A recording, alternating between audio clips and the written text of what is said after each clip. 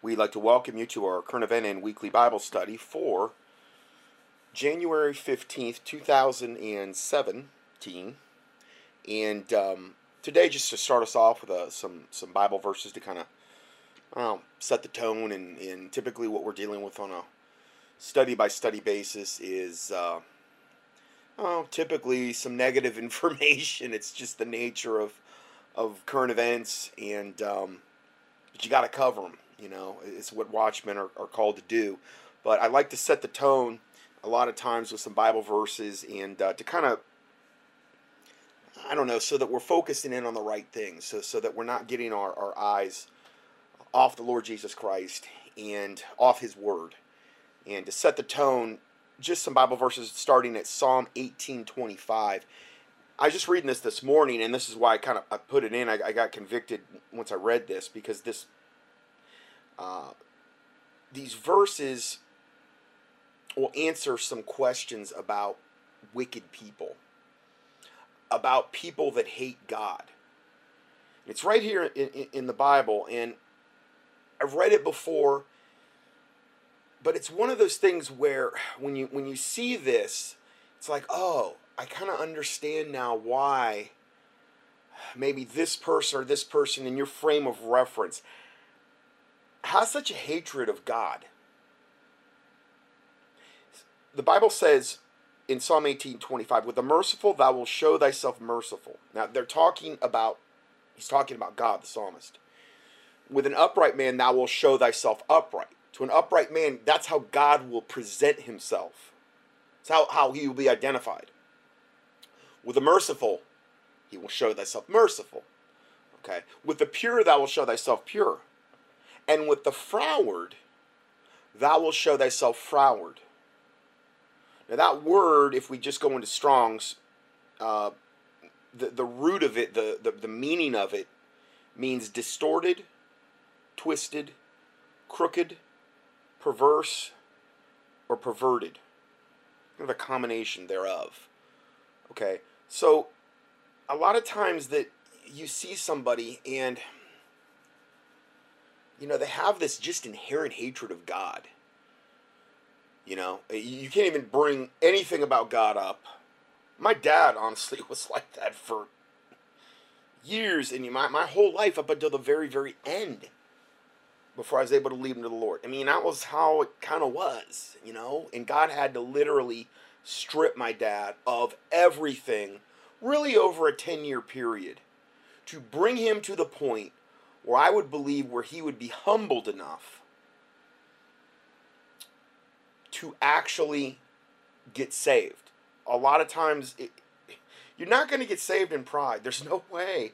You cannot get saved if you're thinking, if you're operated in pride. You can't do it. Pride blinds you to your own sin. It blinded Lucifer. It was the first sin of the Bible, essentially. It's when Lucifer fell and then became Satan. Because of his beauty and because of his merchandise, the Bible says, I believe in Ezekiel, that he was lifted up, meaning Lucifer. He was lifted up, meaning he was lifted up in pride. Then he said, I will ascend to the sides of the north. I will be like the Most High. He was going to usurp, try to take over the throne of God. He was so delusional and so out of his mind that he literally thought he was going to go in and I mean, that is some insane stuff. To think that you've really but that's what happens when you operate in pride. It blinds you. It's really the most dangerous sin in the Bible.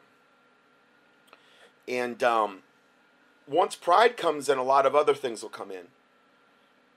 And froward, I think, is a good term for that. Distorted, twisted, crooked, perverse, perverted. And it just darkens your mind toward God, and to somebody that is like that, they are going to look at God like that. In other words, to the froward thou wilt show thyself froward. So to a froward person, to a distorted, twisted, crooked, perverse, perverted person, a lot of times that's how they're in their own minds, because they are distorted, twisted, crooked, perverse, and perverted. That's how they want to put God in that type of box where they hate him. The Bible says the wicked go astray from the womb. They speak lies as soon as they be born.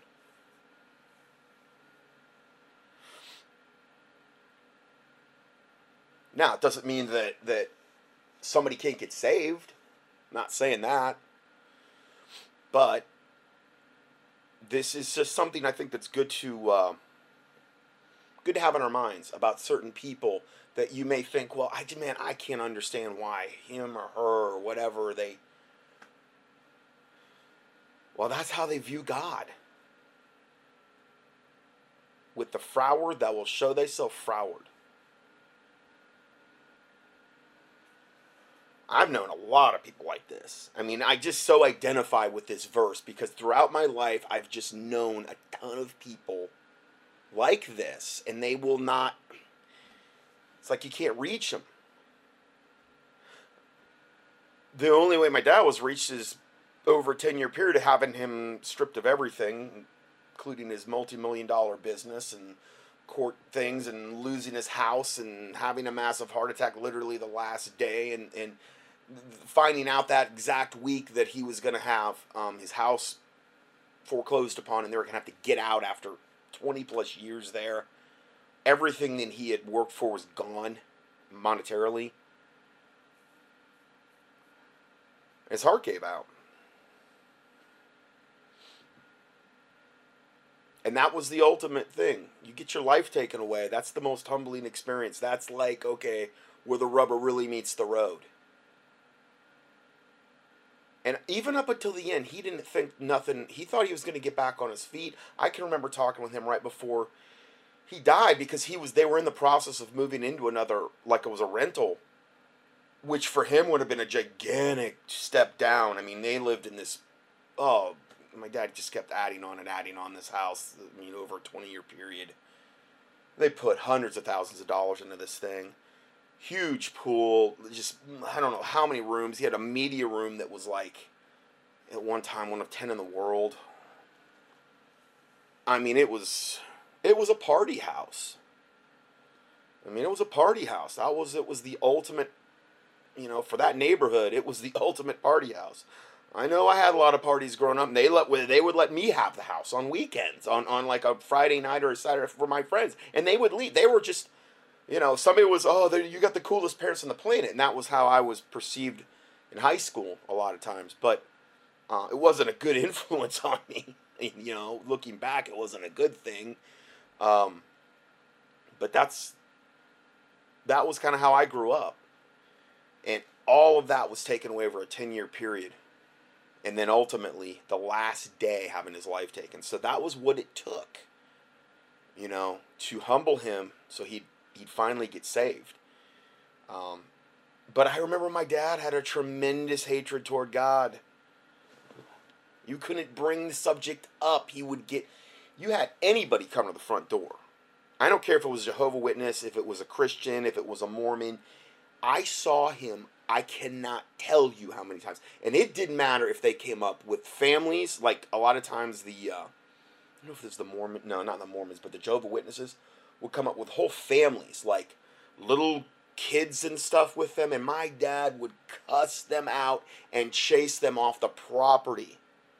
And even back then, I was like, oh, my word. I just want to, like, crawl under a rock. I was so embarrassed, I mean, I was like, man, was that really necessary, Dad? Really? Every time he'd do it, he would get violent.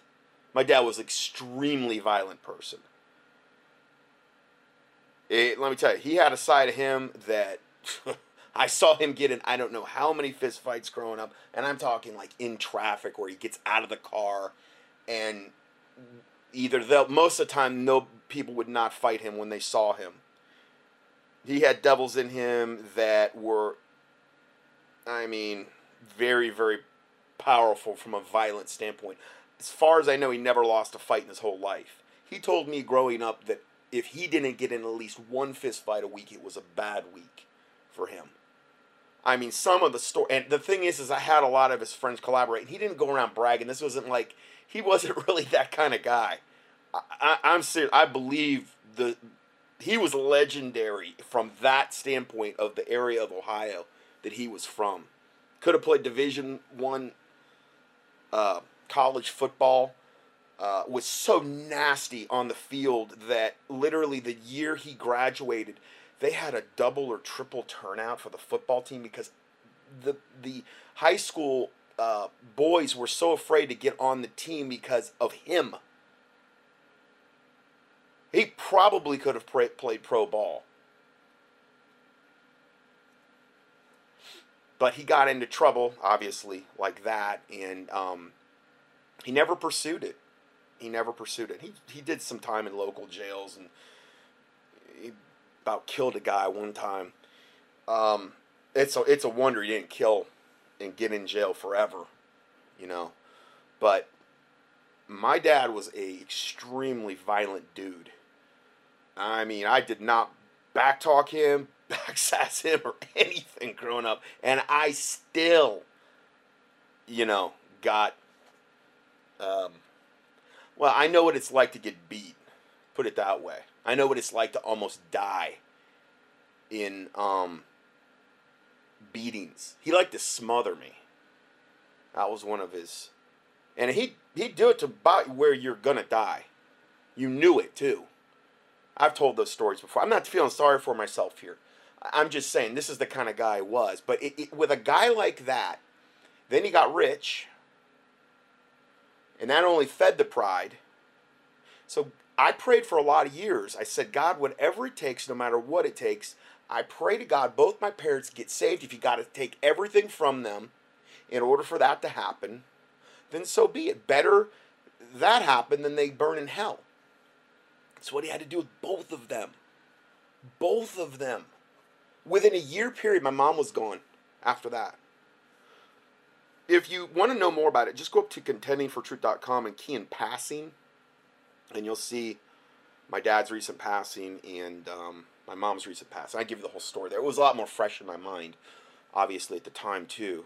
That was back in 2010, my mom passed away, which is the year we moved up here to North Carolina. In 2009, my dad did. So, but hey, that's what it took. That's what it took for them to get saved. So, praise God. Praise the Lord Jesus Christ. You know, it had to happen. It was God's will. So, anyway, I wasn't even planning on talking about that. It just kind of, you know, happened. And then it goes on to say in Psalm 68, verse 1, it says, let God arise, let his enemies be scattered. Let also that hate him flee before him. So we talk about the enemies of God, hating God, literally hating. I mean, you think people that aren't Satanists and pagans and occultists and you know, you look at Black Lives Matter and just the wicked, they're going to have an inherent hatred for God. And this is why they hate us so much, Christians, because we are emissaries of God on planet Earth, you know. And they inherently know that. The demons and devils that possess these people know that. The demons and devils, when you walk up to a person, you ever go into a place and it's like you have just all these people giving you nasty looks for no reason whatsoever? Well, it's the demons and devils in those people that are seeing you as a child of God. I think that's why it is. Sometimes maybe they have their third eye open. Maybe they're high enough in the occult and they can actually see that you're a Christian. Because I know that from what I've read from occult literature, they can see that. I've heard it said, and I can't verify it because I've never had my third eye open. Thank God. That's a very occultic thing. If you have your third eye open, you're typically at a higher level in witchcraft. But they say that a Christian, when they will see them, they will have a flame above their head. And a Christian that's really, let's say, no pun intended, on fire for God, will have a large flame over their head. And maybe a Christian that's maybe not as on fire will have a small flame. And I've heard it said that occultists will, upon seeing somebody like that, if they've got a large flame, they will literally try to avoid them, and they will go to the other side of the street if a Christian like that's coming toward them. They will cross the street and try to get away from them. Whereas I don't think they would do that with somebody with a small. Now, granted, I can't, but I have heard that said. The witches and the warlocks and the pagans that have that ability, and let's say they're into astral projecting and maybe remote viewing and that kind of garbage, and have had their third eye opened, they know from a spiritual standpoint, they have a literal knowledge of kind of what's going on. Doesn't mean they're not deceived.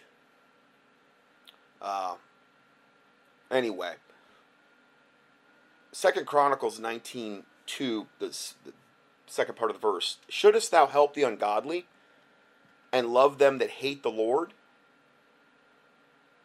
Therefore is wrath upon thee from before the Lord. So, in other words, you don't want to help the ungodly in their ungodliness. It's one thing, though, to also, we are supposed to bless, those that persecute you and despitefully use you in these types of things. In other words, the whole Bible verse is about turning the other cheek. I also don't think, though, that means that, okay, you let them come into your house and kill your wife and your sons and daughters and rape and pillage. And I think then it's a whole different deal. We're commanded to protect the innocent and protect those that cannot protect themselves. And, so you have to have biblical balance when looking at these verses. And I've got whole teachings we've done on biblical resistance to tyranny. Just key in resistance, you'll probably find them. Self-defense, that type of thing. This is talking about helping the ungodly in their ungodliness. You don't want to. That's why I'm very leery about giving money to like panhandlers and stuff like that. Because so much of the time they're going to go take and buy some meth or heroin, or it's going to go toward that. What I will do is I will give them blankets if they need it. I'll carry blankets with me. I go up to like Hess and they've got like 3 blankets for whatever. And then I'll make little care packages and I'll have track in there and maybe $1 or $2. Nothing, a lot of money, maybe $1 or $2. And stuff like that. If extra food, give that to them. And I think that God can guide you in that regard too, on who you give to and who you don't.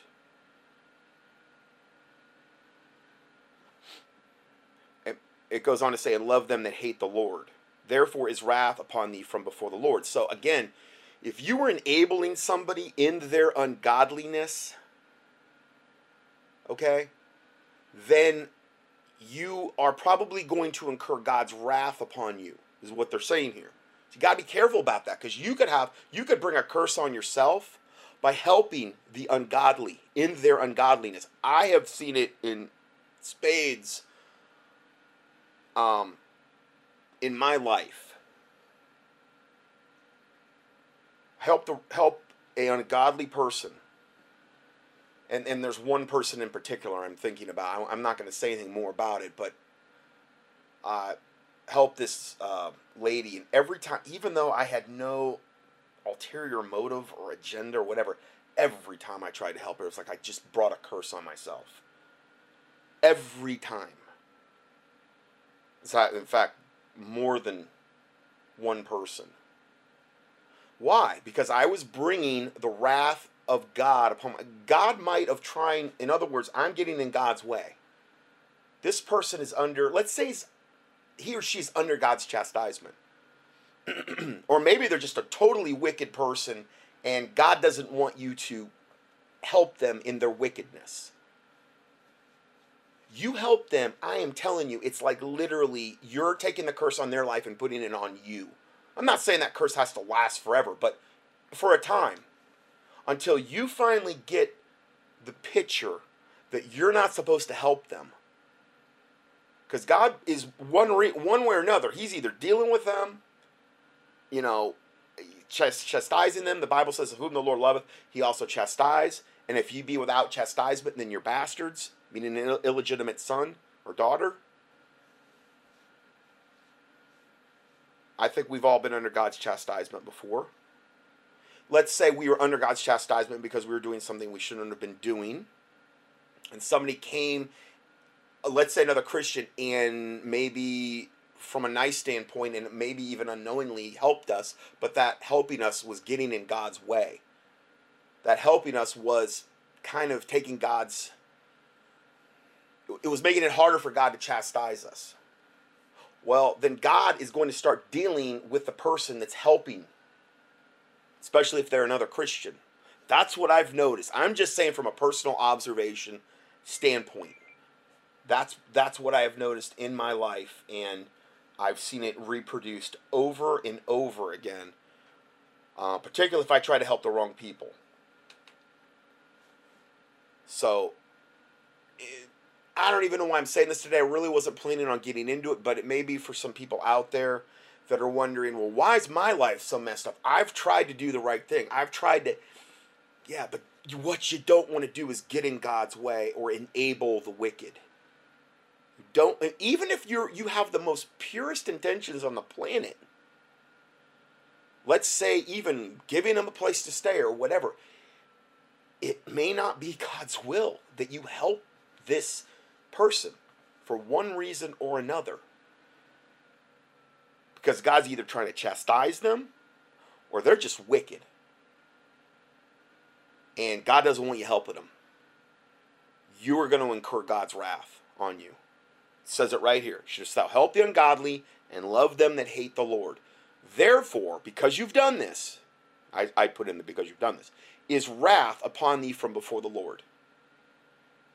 It may just be as simple as cutting that person off, letting God deal with them and praying for them, turning them over to God.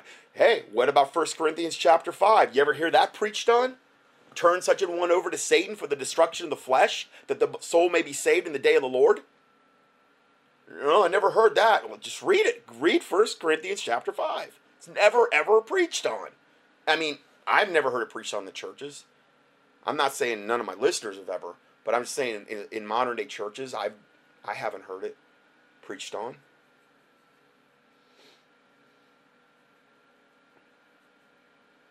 It's talking about the people, a person in the church that I believe had taken his father's wife, I believe it was his stepmom, is his wife. Oh, really? Oh, man, that's just, really? Yeah. Turn such an one over to Satan for the destruction of the flesh, that the soul may be saved. Why? Because God's going to let it happen. He's going to let Satan destroy them. Why? So ultimately their soul would be saved. It's kind of what happened with my dad and my mom. Except they weren't Christians. Up until the very, very, very, very end. That's what it takes for a lot of people. It's the only way they're going to get saved. So God takes their life away. I'm just telling you. They're not going to get saved and live for God. They're going to get saved by the skin of their teeth. In the most brutal fashion imaginable. Because that's what it took. The skin of their teeth is actually a biblical term. It comes from the Bible. The King James. I don't know about the other versions. So anyway. Amos 5:15, hate the evil and love the good, and establish judgment in the gate. The gate in biblical times is like where a lot of matters were judged. What God wants is righteous judgment in a land. We don't have righteous judgment in America, or pretty much elsewhere, anywhere elsewhere either. The judges are corrupted. Black-robed devils, so much of the time, high-level Freemasons, and just corrupt. I saw that unbelievably with my parents' court case over 10 years. Oh, but these judges were literally flown in and paid off to rule against my parents. Well, when you're going against fifth richest family in Minnesota, and they're probably part of the Illuminati, and they're high-level occultists, and they got 50 attorneys, they can afford to do that. And there's nothing they won't stoop to. You got enough money, you can get her done. That's what I learned. And the thing is even though I prayed about it, it wasn't God's will to take that away and for them to get their company back, because it had to be taken from them in order for them to be saved and to be humbled.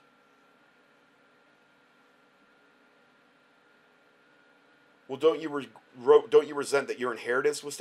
Well, that's what it took. I asked God. For that. If God has to take everything from them in order for, then so be it. So God answered me, and what am I going to do? Complain about it? No. Praise the Lord. The money is absolutely irrelevant in relation to their souls being saved. Totally. Praise God. Praise God, I didn't get a dime. If that was the one of the prices that had to be paid. No problemo. So, hate the evil and love the good. Psalm 97:10. Ye that love the Lord, hate evil. He preserveth the soul of his saints. He delivereth them out of the hand of the wicked. So these are good verses to commit to memory. He preserveth the souls of the saints. He delivereth them out of the hand of the wicked. The angel of the Lord encampeth around about them that fear him, God, and delivereth them. Proverbs 8:13. The fear of the Lord is to hate evil. Now, that's not the only thing the fear of the Lord is. The fear of the Lord is the beginning of wisdom, understanding, knowledge. The fear of the Lord is there's a lot of attributes to it. It's one of the most important things. The fear of the Lord is the converse of fear of the Lord is humility. The fear of the Lord produces humility. And in order to really be in any kind of position where you can please God, you have to be humble before him. You cannot go to God in pride and arrogancy and expect to have anything but anger and displeasure from God. You cannot approach him in a spirit of pride. One of the only times God ever says that he was pleased with anybody, and I'm not saying he's never ever pleased with humans, but one of the only times the Bible ever states it is when Solomon, and this is before Solomon got corrupted, that he went before God, and instead of asking for riches and for a big mighty kingdom and all the goodies, he asked, give me wisdom to rule over this people, for I am as but a little child. I know not whether to go in or go out. Well, then God gave him not only more wisdom than anybody that had ever walked the earth up until that point, but he also gave him the richest kingdom, I believe, probably ever in the history of man. I don't think that'll ever be duplicated. I mean, the Bible gives references to that silver was not counted for like anything during the peak of Solomon's reign. Like silver was just like, whatever, not a big deal. That was how rich Solomon was. We're talking off the scale. But he didn't ask for that. And that pleased God that he asked in that. Well, when you say, I know not whether to come in, I know not whether to come in or go out apart from thee, I am as but a little child. Solomon, the king, said that to God. That pleased God. Why? Because he couldn't have humbled himself much more further. You think about it. That's how I try to go to God. I mean, I know I probably don't do it enough, but I do try to go to God like that. Like, I am like a little child before you, Lord. I am nothing apart from you. I can't do anything apart from you other than mess up. I can't. All I'm going to do is just totally mess everything up apart from you. And not only that, apart from you, I'm not here. I'm not, I'm dead. There's no breath in my lungs. There's no life in my body apart from God.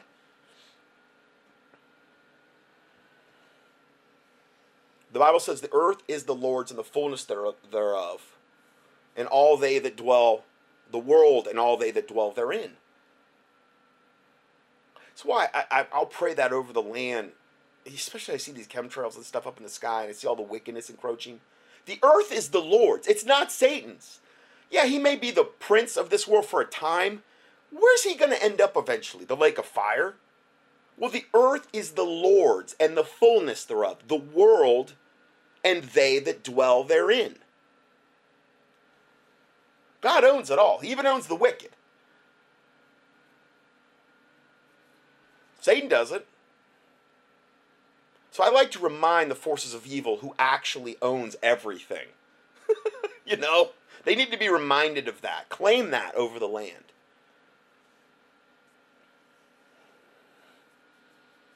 We're going on our camping trip soon. Up in Virginia.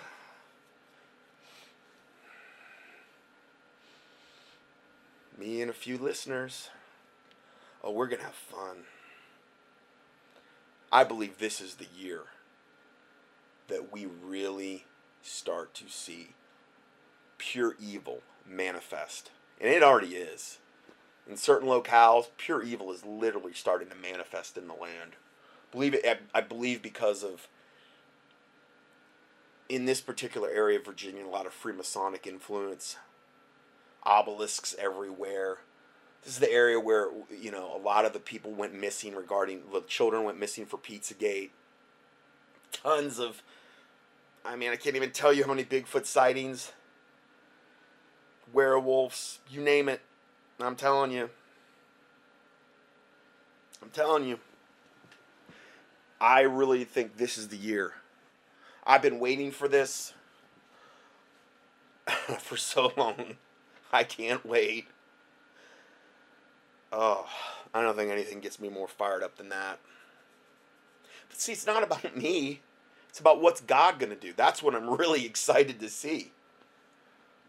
I'm really, really so fired up, so excited to see what God is going to do. I could get it on film. Oh, man. You know how many people can get saved from something like that? I'm one of the few that talk about it, and I know a lot of people make fun of me about this stuff. A lot of other preachers in particular. I've heard. Okay, we'll see. Were the Nephilim real in Noah's day? Would they laugh at them when they were 20-foot giants walking around? Oh, I don't believe it. They're just not even there. I see them right. Okay, right. The Bible says there were giants in the earth in those days. The Nephilim, the fallen ones. The men of old, the men of renown. And Jesus said, as it was in the days of Noah, so shall it be in the days of the coming of the Son of Man. I believe all this cryptozoological sightings and things of this nature, it's just Satan's kingdom getting ready to engage. Who are they going to engage? They're going to engage Christians. All of the programming that's been done about the alien agenda and all the horror shows that are out there and all of the billions of dollars Hollywood has spent to condition us that we have no defense against these things and that they're going to overtake us and they're going to annihilate us and that we have no hope against them. You know, all that's been done for a reason. I guess most preachers think there's no end game to any of that. Nothing's going to come of it at all and just going to go our merry way. Well, we'll see. We'll see.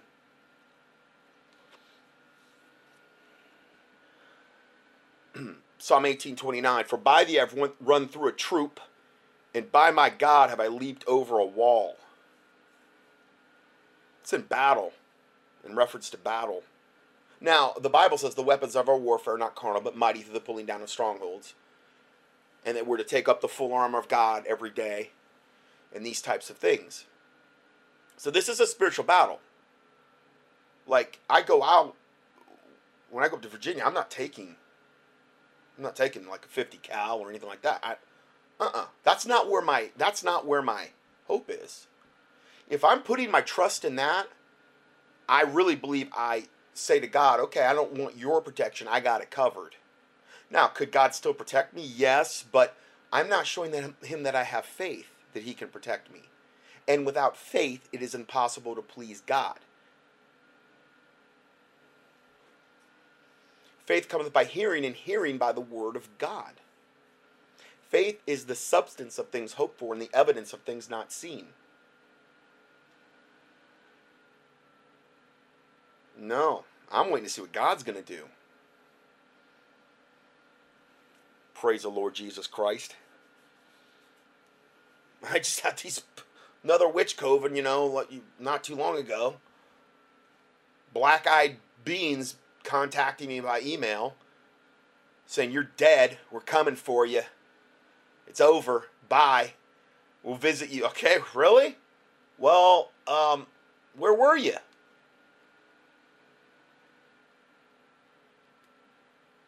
Had another witch during that time contact me about the last time it happened.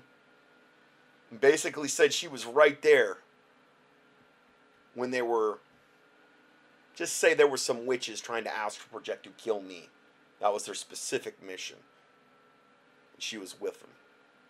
And she saw what happened to them. And it wasn't pretty. I wasn't even aware of it. That was 3 or 4 years ago, probably. I wasn't even aware of it. I can't say a whole lot more than that because she emailed me and asked me to not reveal anything because she came out of that movement. When she saw that, she started listening to my teachings, but she still fears for her life.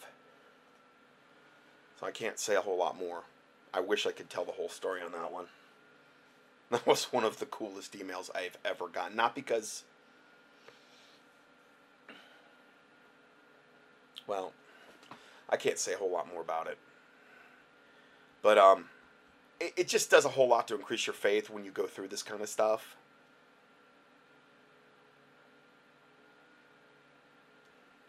And above all, taking up the shield of faith, wherewith you will be able to quench all the fiery darts of the wicked one. The bigger your shield is, the more darts you're quenching, the higher level of protection that you're under from God. Everybody, and if you don't have the faith, God, the Bible says to ask for it. Ask for more faith. The Bible says that God has appointed a measure of faith to every man and woman, obviously. So we've all been apportioned a given measure of faith, but if you need to have more faith, then ask for more of it. I don't think that's a wicked thing to ask for. It's a good thing.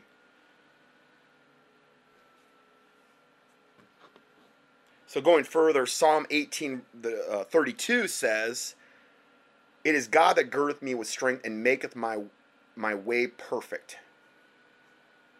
So you got to go under the strength of God, not under your own strength. And before you do this, if you're going to go and engage period, I would advise you fast at least a day. I mean, you can't go wrong with that. And more if you're convicted. I will be fasting before I go. But you don't fast during it, okay? That's not when you fast. There's even a biblical example of that when I think Saul took his troops into battle and they hadn't eaten and they did not do well. You know, you fast before, in other words, you fast before the battle, and then obviously, not, and I don't mean like, okay, I'm going to go to the battle tomorrow, you're fasting the day before. And then you're weak because you fasted the day before. I would give it a couple days to get some food back in your body and stuff like that. That's you do what God tells you to do, but I'm just saying that there's biblical precedent of not fasting during the battle. Psalm 18:33, "He maketh my feet like hinds' feet, like the hind feet of a fleet-footed animal." Think about that. Like a deer or something like that. "And setteth me upon my high places. He teacheth my hands to war, so that a bow of steel is broken by mine arms." Now, that'd be tough to break a bow of steel. Like a bow and arrow is what is in reference here. I even looked that connotation up, and most of the time bows and arrows are made of wood. Well, now they've got compound bows that are made of probably all kind of fiberglass resins and stuff like that. I don't really know a lot about them, but you break a bow of steel in your arms, you're that's pretty much, you're only going to probably do that through God, But God is the one that teaches us to war. And I'm talking about warring spiritually. I'm not talking about going there and, with like 50 caliber guns and stuff like that, and blowing away. I just really think we're moving into a time and place where we're going to see wickedness manifesting in a more overt manner, that a lot of the things that have been in the shadows are going to be coming out very soon. They said I've seen account after account where occultists and pagans and things of this nature that are, quote, in the know, said these things are going to be. And I believe the alien agenda is integrally tied in with all of this. There has to be some end game with all of it. There has to be. I've done, I don't know how many studies now where we went in depth into that and proven that there is some kind of wicked. And it probably is going to be the backbone of the deception that's mentioned in, and just to give you the exact verse and place, and this is, I think this is really going to begin in earnest once that the Bible says that wicked, capital W, the Antichrist is revealed. But the Bible says they're going to be a falling away of the church in 2 Thessalonians chapter 2, and then that wicked will be revealed. The falling away is from the word apostasy or apostia, the falling away of the church, which we're seeing now. All you got to do is look around the church. I mean, if the church was really doing its job, I wouldn't have to be doing what I'm doing. I would be unnecessary. I'm not saying watchmen wouldn't be, but there would be watchmen everywhere. There'd be 40 watchmen per town in the churches, because that would be part of their job, the pastors, to warn the flock. I mean, that's what a shepherd is supposed to do, is warn the flock if he sees the wolves coming. So, honestly, my job would be eliminated if they were doing their jobs even halfway decently, you know? To a certain extent, I think, I'd be a little obsolete, which would be fine with me. God would have me do something else. But then it goes on to say, 2 Thessalonians chapter 2:11, and for this cause God shall send them strong delusion, that they should believe a lie, that they might all be damned who have believed not the truth, but had pleasure in unrighteousness. So I really do believe this is the strong delusion, the backbone of the coming strong delusion, this whole alien agenda thing is going to play some large part in that. They're going to have their own gospel. That's been integrally relayed. They already do. The abductees, the 2 to 3% of the population that's been abducted, which translates into the millions and millions. Are they all crazy? They've all said that when spirituality is talked about, they're all presented this false type gospel, where basically, we were your creators, and Jesus is really one of us, and he was just one of the lesser ascended masters, and he didn't really get crucified, and, just all of these wicked variants of perversions of the God. That's what they're fed. That's what the abductees are fed. I'm going to be talking a lot about this in the Lord willing, an upcoming teaching. I'm going to be another one I'm doing on the alien agenda. I've learned a lot more about it. I'm listening to this book series online where this guy interviews, he has for decades interviewed these abductees. For decades, and they're all saying the same. I learned some stuff in this I've never known about. How unbelievably prevalent, how these things are integrated already into our society. What do you mean they're integrated? The byproduct of the alien abduction breeding program. Do you think that has no end game? These women turn up pregnant after they get abducted, and then they're re-abducted after 3 to 5 months, and then the baby's gone. Where'd that baby go? Went into their breeding program. What were they doing in Noah's day? Oh, they were defiling the sons of God, saw the daughters of men that they were fair. They took them wives, all they chose. And what did the wives do? They bore them these Nephilim, these abominations. What was the point of all that? Well, blotting out the seed line of mankind so that Jesus Christ could never come, as was basically predicted in the Bible, even in the Old Testament. You can even go all the way back to Genesis 3, where God gives sentence to the serpent and to Eve. The seed of man is going to bruise Satan's head, but that seed that was predicted was Jesus Christ. If God wiped out humanity, or I'm sorry, if Satan wiped out humanity because he defiled it, that verse never gets fulfilled. And then all the other verses about the Bible, about the birth of Jesus and all of the prophecies he fulfilled to the letter, which were fulfilled, that never happens. He's just up to his same old tricks. Jesus Christ said he was going to do it, as it was in the days of Noah. So shall it be in the day. So we should be expecting this. We should be expecting some type of Nephilim-type breeding program that's going on this time, not out in the open, but behind the scenes. And these things are already being, and then are reintegrating into our society, and you can't even tell that they're not human. They're called hybrids. I believe it's like a quarter caste alien, meaning it's like a quarter of a... And they're reintegrated into society. And it's common knowledge for these abductee victims that this is, and they're basically told, okay, you help them reintegrate into society. And there's this big structure in place where this is going on. And then I have all my listeners tell me, it's so weird. Yeah, this guy the other day said this to me, and then his eyes went from pupils to slits right in front of me. Different unrelated listeners telling me this stuff. Huh.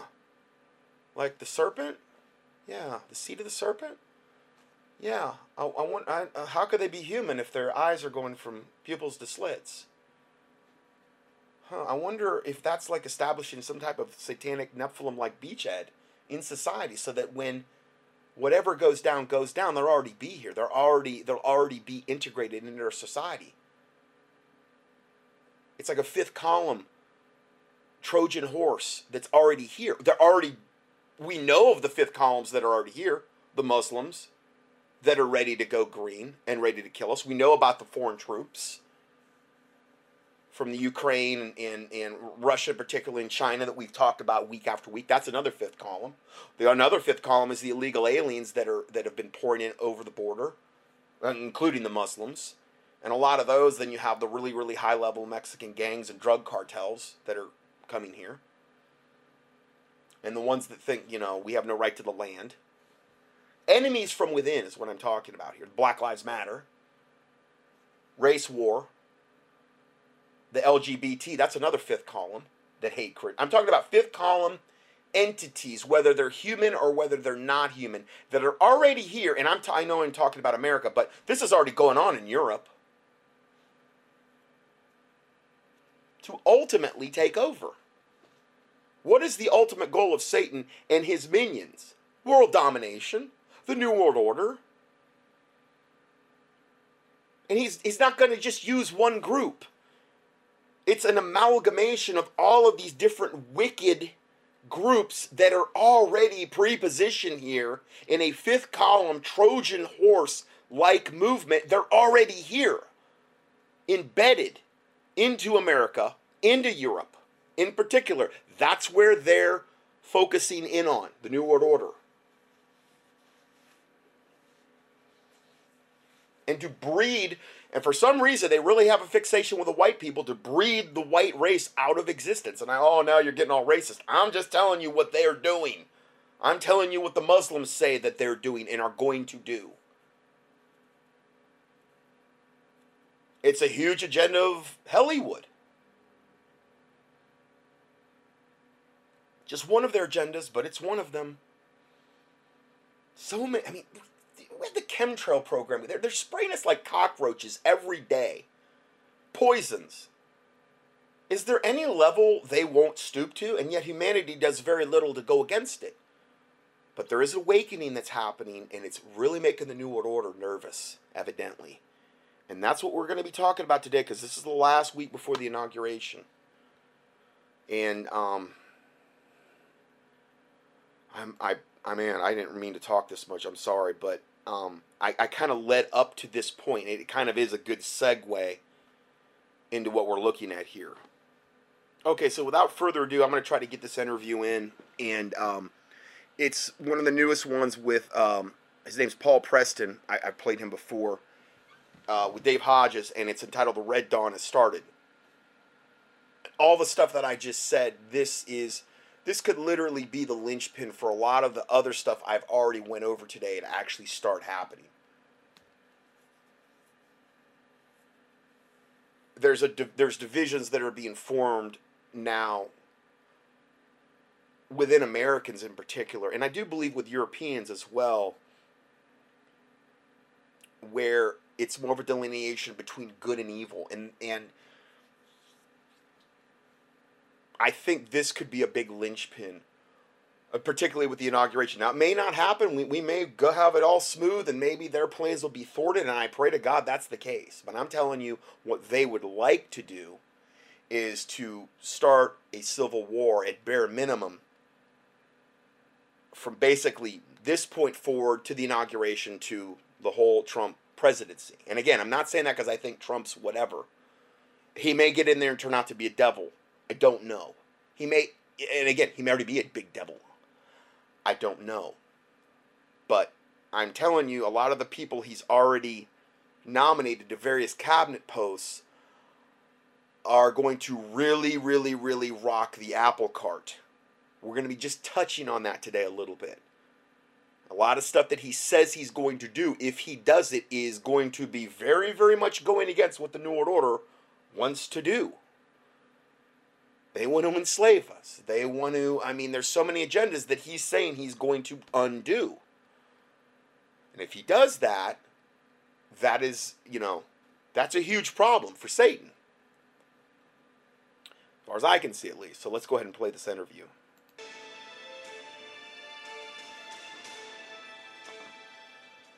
Hi, everybody. This is Dave Hodges. We are the show that is freeing America one enslaved mind at a time. And this is an emergency broadcast of the Common Sense Show. This is breaking information as we are getting it.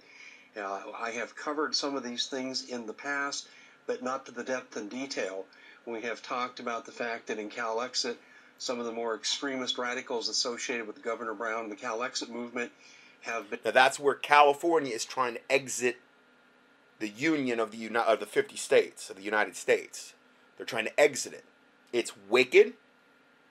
It's beyond evil. The stuff going on in California is so wicked and evil. My head just spins when I see what is going on there. And so that's what he's in reference to. And planning to assassinate white people in public gatherings and so forth.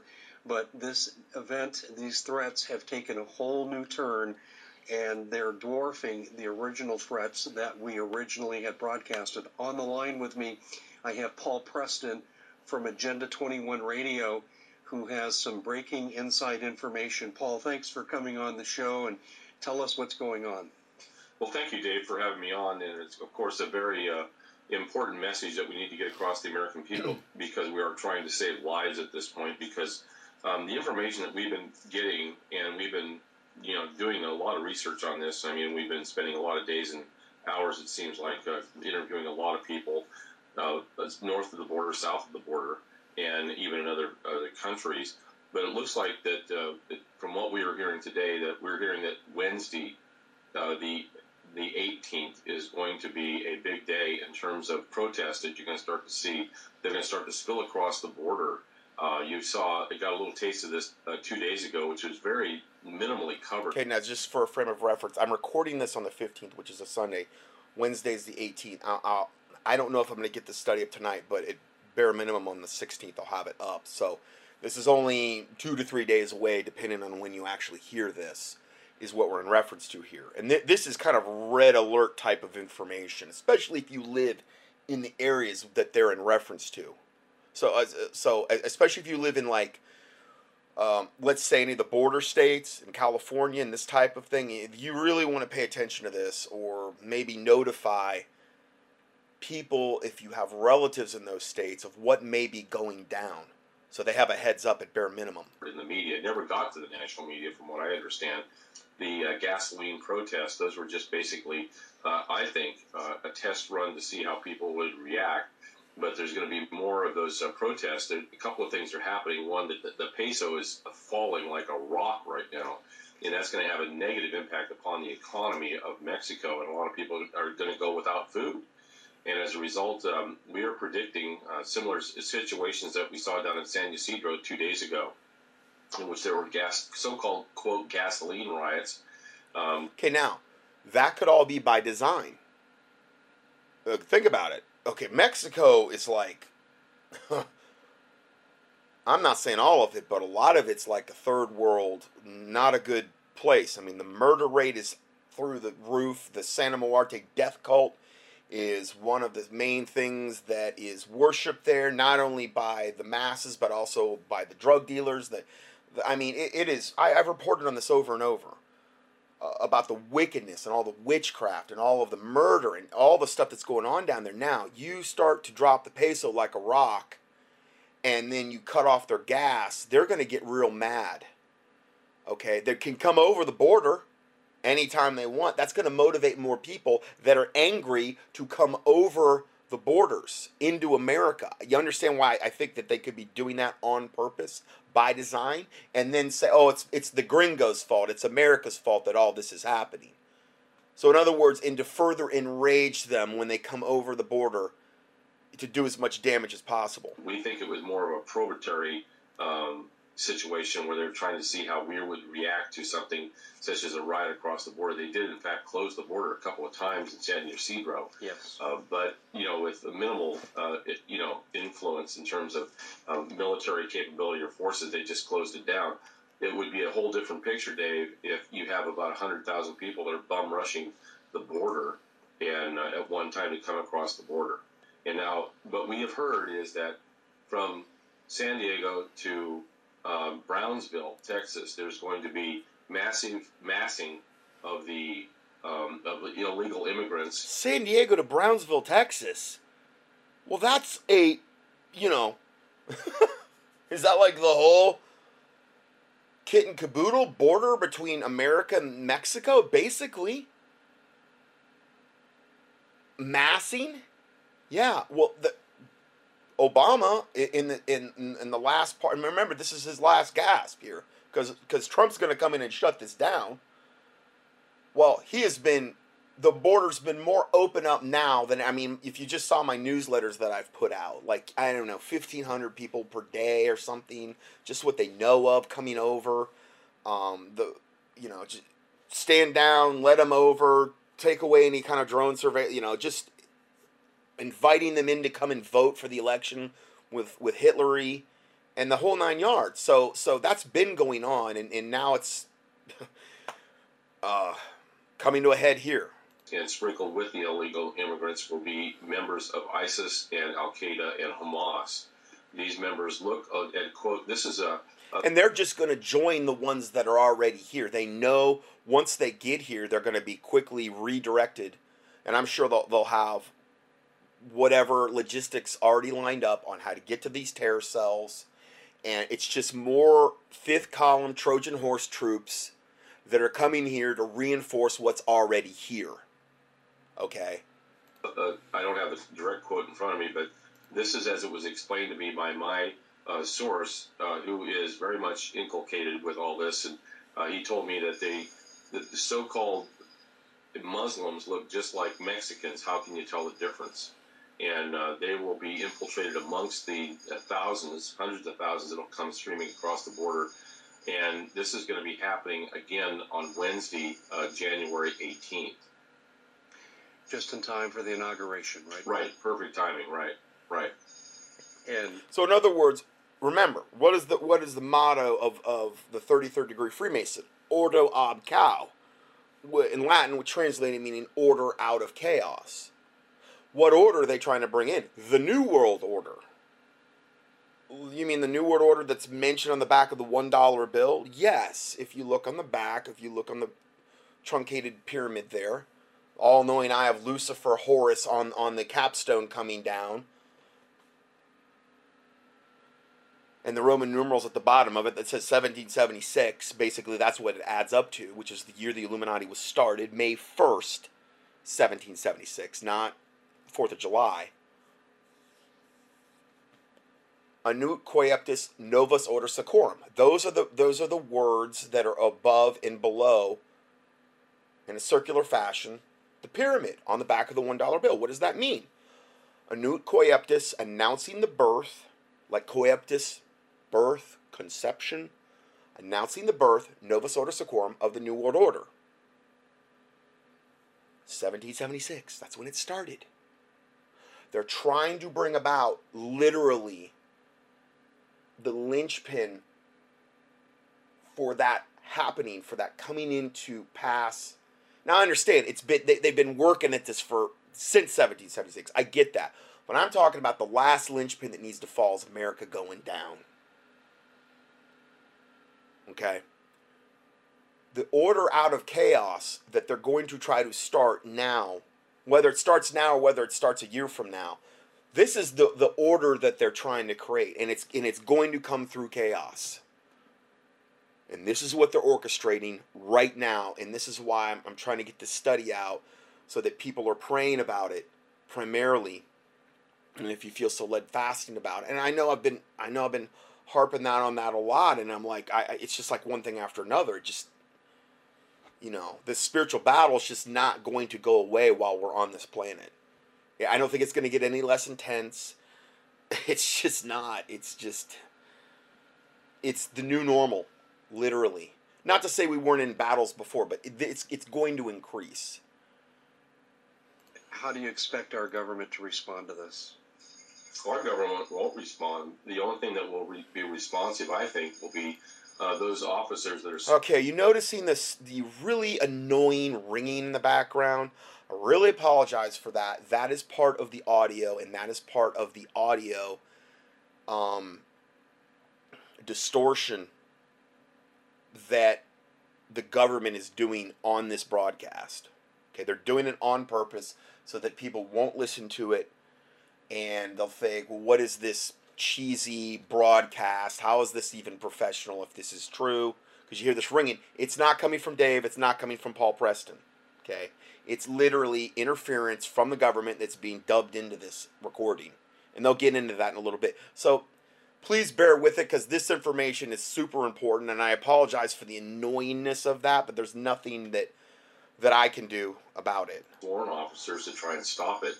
And if you're in the military or if you're in Homeland Security and you're sworn an oath to this country, you have an obligation to ignore or not involve yourself in no orders coming from the White House at this point in time, because it's pretty evident what team the Obama administration is on. They are opening the borders to this. And of course, Jerry Brown in California has been implicated as one of the main players in this whole situation going on at the border. We kind of knew this was kind of coming because of his stance that he's had on the illegal immigrants coming across the border and giving them licenses and so on. And Jerry Brown feels pretty much like he's already the president of California, because the forces of CalExit are still clearly part and parcel of the forces that are coming, that are deeply involved with this so-called invasion across the border on the 18th. Well, I remember you told me that your embed source at some of the CalExit meetings had an issue with some of the attendees at the meeting, which included members of the Mexican consulate. That's correct. And members of organized crime, otherwise known as the Mexican drug cartel, such as La Familia.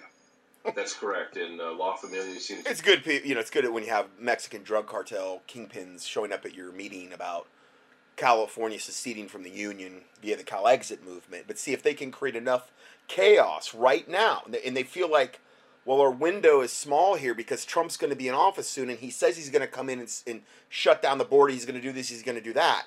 Maybe at one time, because I had a listener email, and they said, but if they had picked him ahead of time, why are they so against him?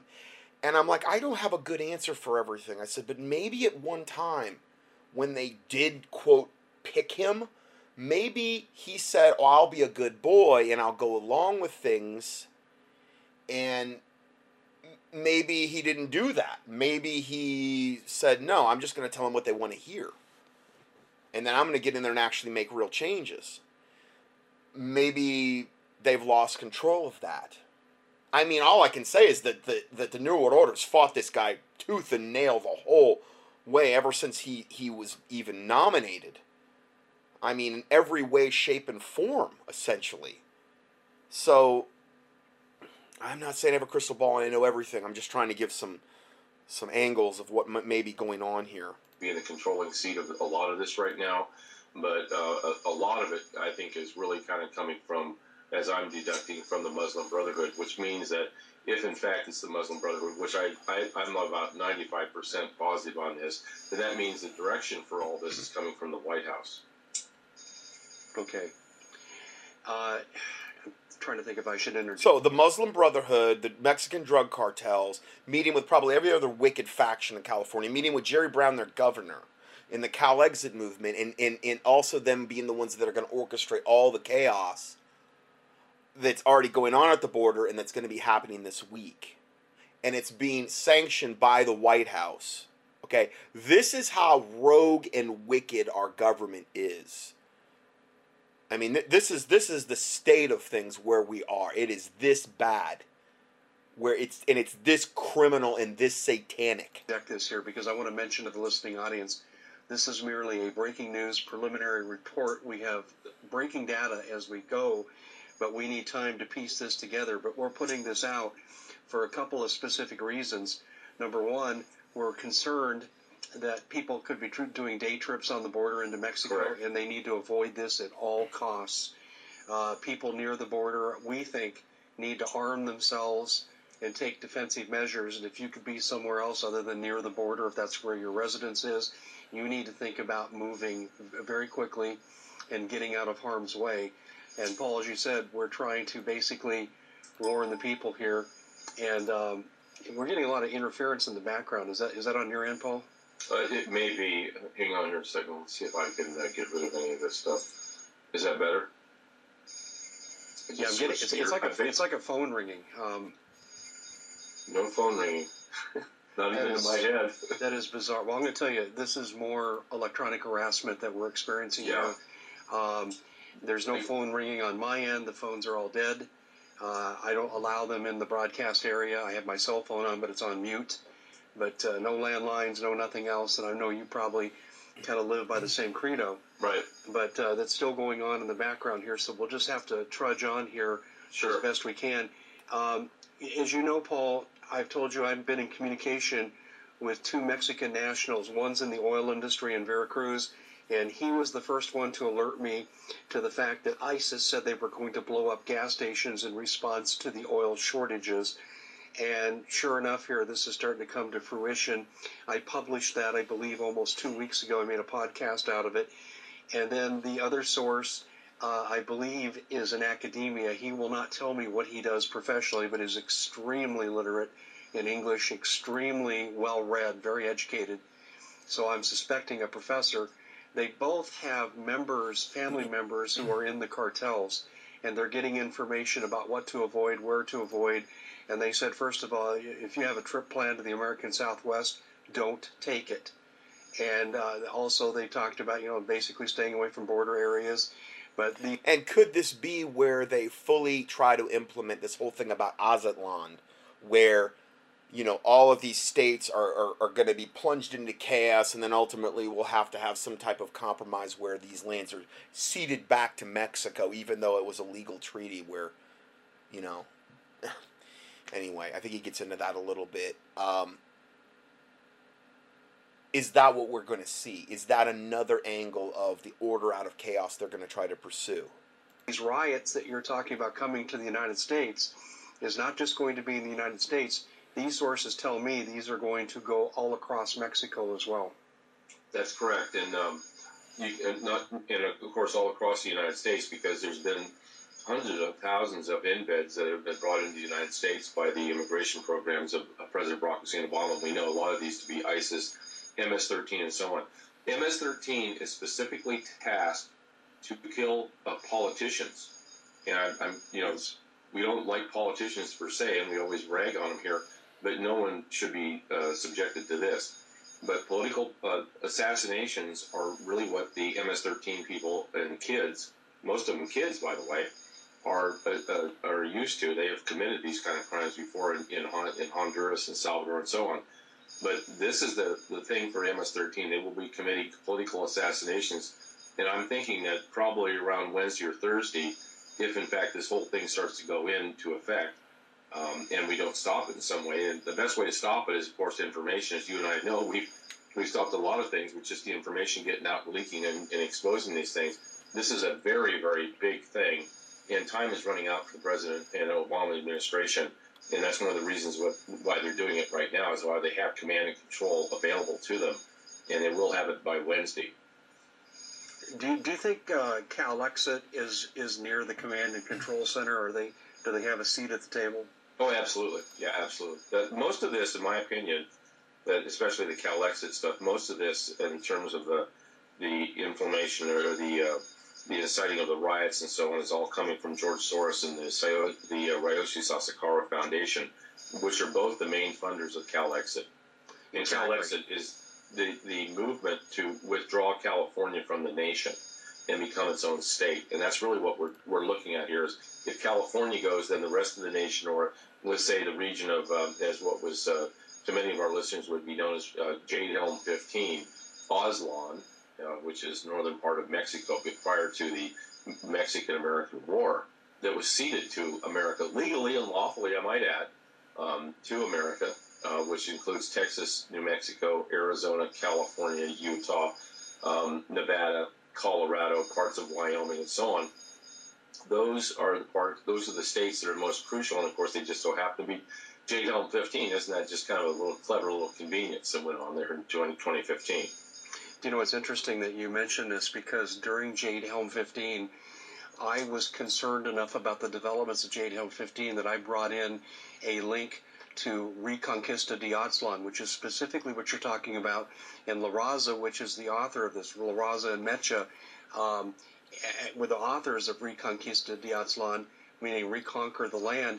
But it's interesting because Jade Helm 15, the map for Jade Helm 15, almost overlaid perfectly over the Reconquista de Aztlan map.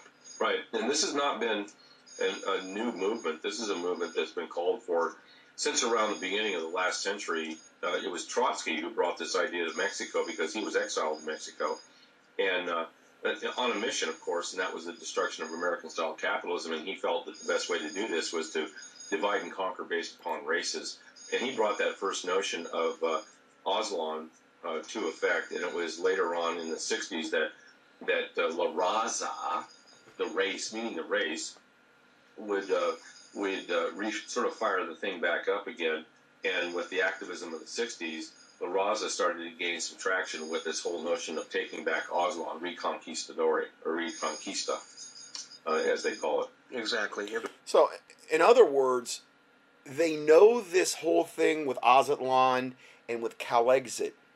The longer that Trump would be in office, the less chance they would have to implement that.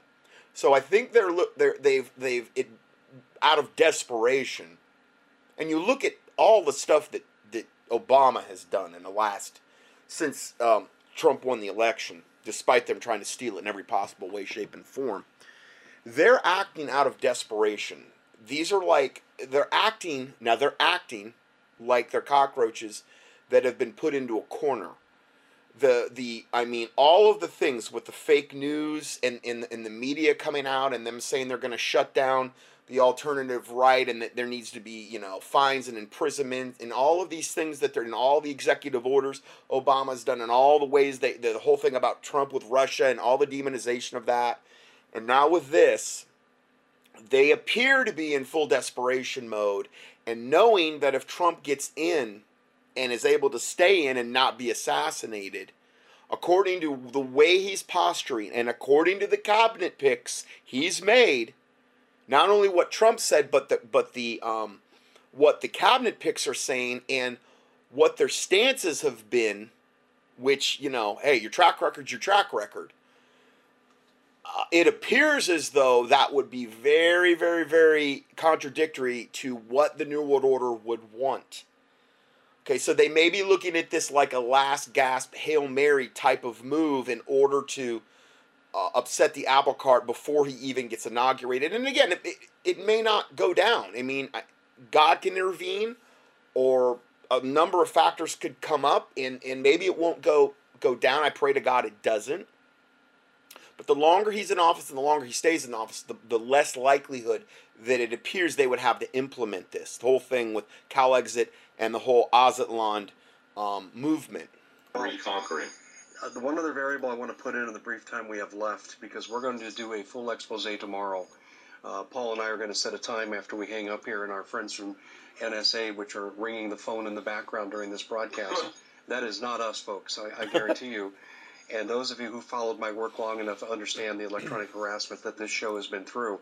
So we just ask for your patience and try to tune that out and stay focused on us. But I wanted to talk for a moment about the Chinese. One of the things that this source I have from Veracruz inside the Mexican oil industry with Pemex, he was telling me that the Chinese are taking a really strong interest in Mexican oil, and that Mexican government is pivoting towards China, and everything that I heard speaks to a Red Dawn invasion. So, Paul, let's tie all this together. Mexico, Calexit, and Chinese embeds, and I'm talking military embeds. What could you tell my listening audience about this? We understand that in California, and our sources have told us there's about 300,000 Chinese embeds already. They're primarily around the ports of Long Beach, which, Costco, by the way, does anybody know what that means?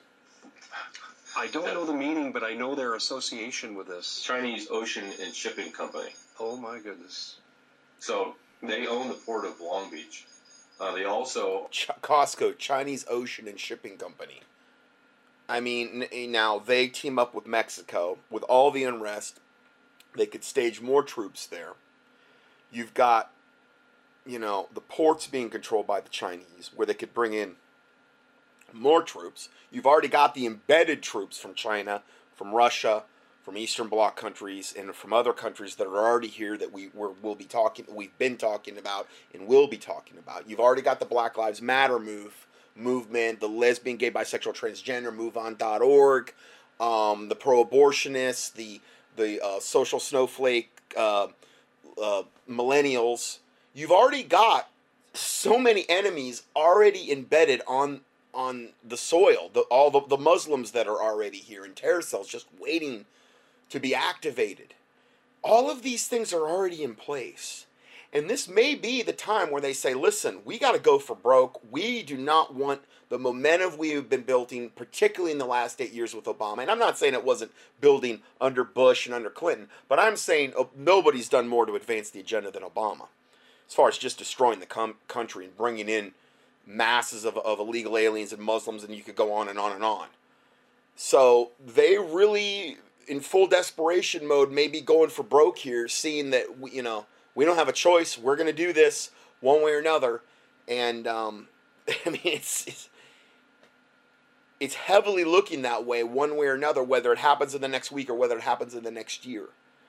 But all I'm saying is that if Trump is allowed to get in there and do what he says he's going to do, and these cabinet picks are going to do it, a lot of this stuff is going to start getting reversed right away.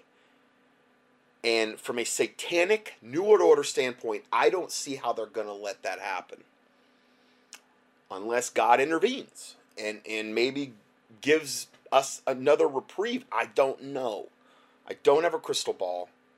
I don't see a lot of Bible for what I just said, as far as God reversing it and giving us another reprieve. I'm just saying, when you look at Revelation, you look at Daniel, you look at evil men and seducers shall wax worse and worse, deceiving and being deceived. You look at all the stuff that's said in the Bible about the end times. Not a lot of Bible for that. But, it's hard to say 100% sure where we are on the timeline exactly regarding the end times. We're exactly right here. Now, it's pretty tough to know that. Are very deeply embedded in and around the port of Stockton, which is in the middle of Central California. But, a deep sea port in the middle of Central California, yes, that's the case. Also in West Sacramento, right next to Sacramento, California, is another deep sea port. So they've got those three areas that are really completely covered. And again, there's completely covered with Chinese embeds, he said. He said 300,000 Chinese embeds, whatever that means, I guess like Trojan horse type people surrounding those ports. So you could have shipping those shipping lanes coming in with troops or whatever in order to, wage war against America. And again, what will be the guiding backbone of all of it? The United Nations. all of these wicked groups I have mentioned, from the Mexican drug cartels to the Central American drug cartels to the Cal Exit movement to Black Lives Matter to the lesbian, gay, bisexual, transgender to all of the wicked, even the millennials and to all the Russian and the Eastern Bloc troops that are here, to all the Muslims that are here. What side are they going to be united? The United Nations, the blue hats. That's going to give them their supposed credibility. I mean, I've already done reports and put out many things where we're supposedly under UN control right now. Then they've got all the UN-controlled national parks where they can stage troops and where they are staging troops, where they have underground bases. We've got the ports now that are controlled by China. California would be the ultimate staging spot for all of that because they already basically control it anyway, it sounds like. They could bring troops in there with the full blessing of their wicked governor and just roll right into the western states there. Take over. Now, I'm not saying that's going to happen. I'm saying it is a possible scenario to think about. There's another portion of them up in Northern California, out in the Tule County area. Mm-hmm. And it totals about 300,000 from the latest that we have gotten. People of military age that could be called in at a heartbeat to take control of ports and so on. And you're also aware of weapon caches that have been stored correct. As well, correct? There's weapon caches, and that was confirmed again today by my sources, and especially the last one I talked to, they said that they're going to be relying upon weapons caches that have already been established all throughout and around cities. Los Angeles and San Francisco are prime targets for disruption and rioting going on. So the weapons caches where, let's say, these embedded troops that are already here, when they're activated, okay, and they'll have all the weapons they need to, take control and to kill resistors and to kill law-abiding Americans. I mean, anybody that is a law-abiding American that doesn't want to go along with this is going to be the enemy. And again, is this why Deagle predicted this, 80% reduction in, or whatever, 80+% reduction in the U.S. population in the next, 8 years? Where's that all coming from? It's not, I don't believe this garbage where they're saying, people are going to migrate out because we're going to have an economic collapse. Yeah, I do believe the economic collapse is coming, but that does not account for an 80% reduction in population. It's not that easy to move to another country. It costs a lot of money. If anything, if you had something like that happen, a lot of people are going to be stuck because they're not going to have, especially if you take away the purchasing power of the dollar like they're doing to the peso. Oh, wow, I thought I had $1 million. I only got 100,000. Or half of what I thought I had, at bare minimum. Well, all the stuff I had in paper is now gone. I can't get to it. How are you going to move? You're going to move to another country if you're in that situation.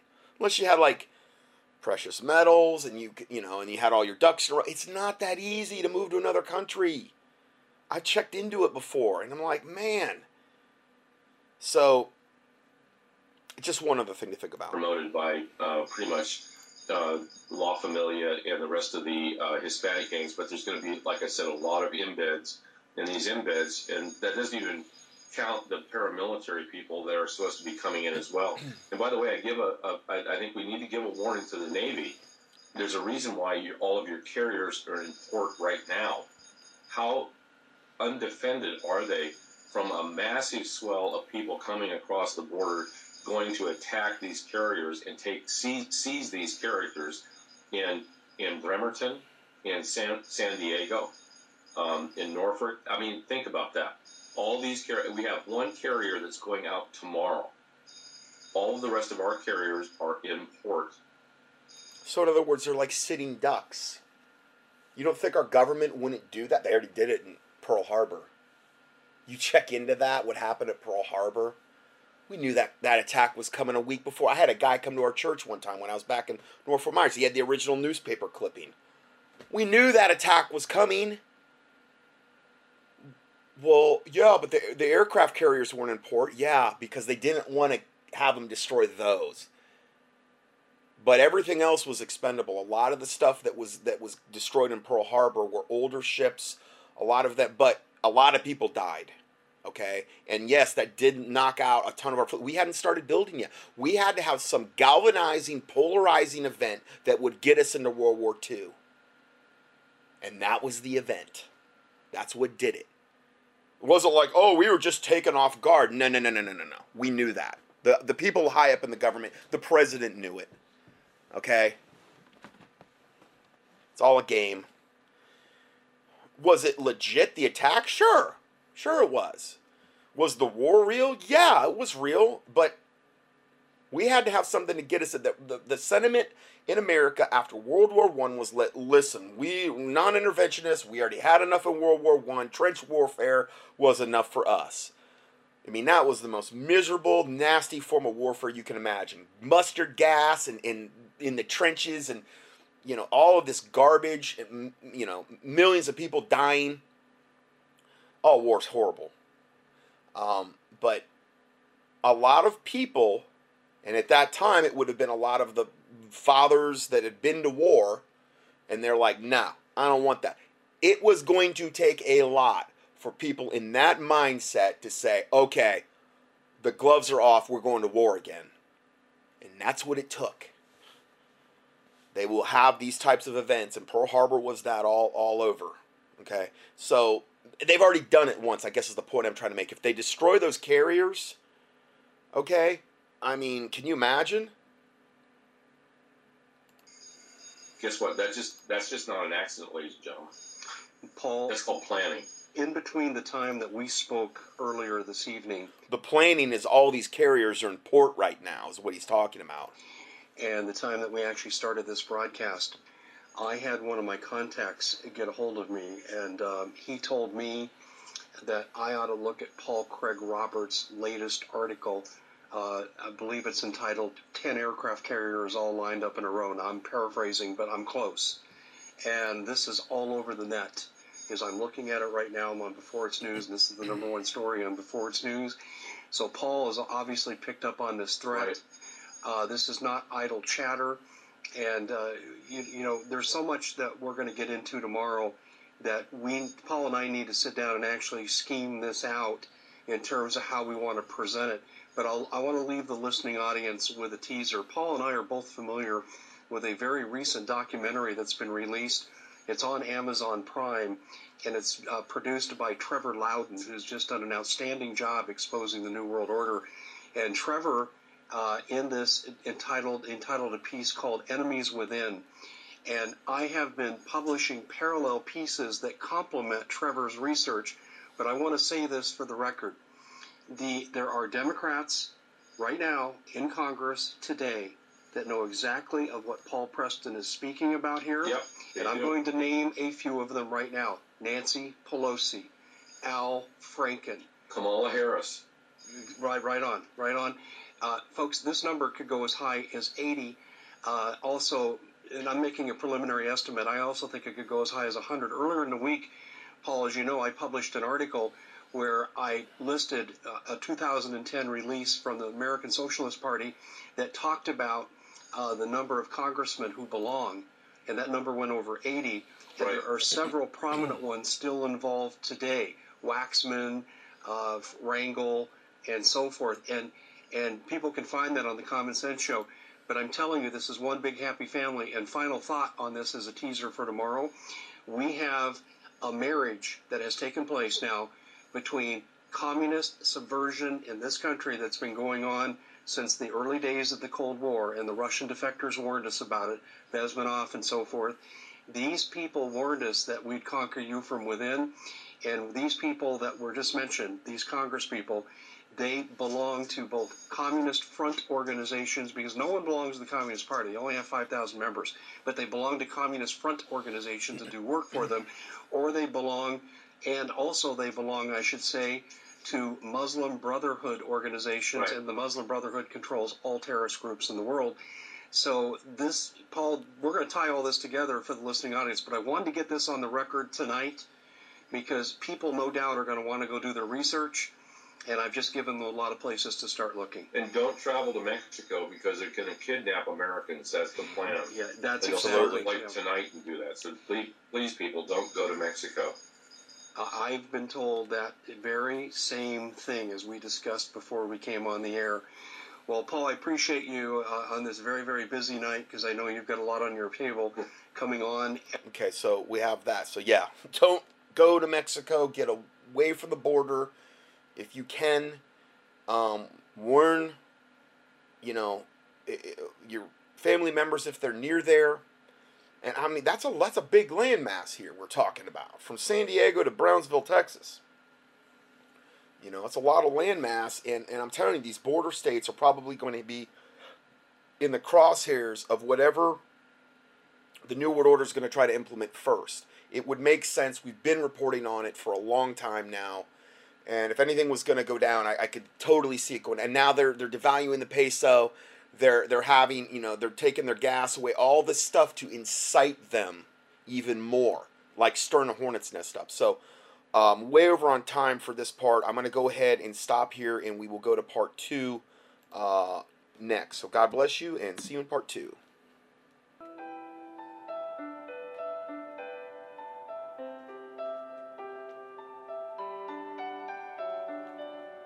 Scott Johnson's 1,000 plus audio teachings and PDF documents are available for free 24/7 on the internet at contendingfortruth.com.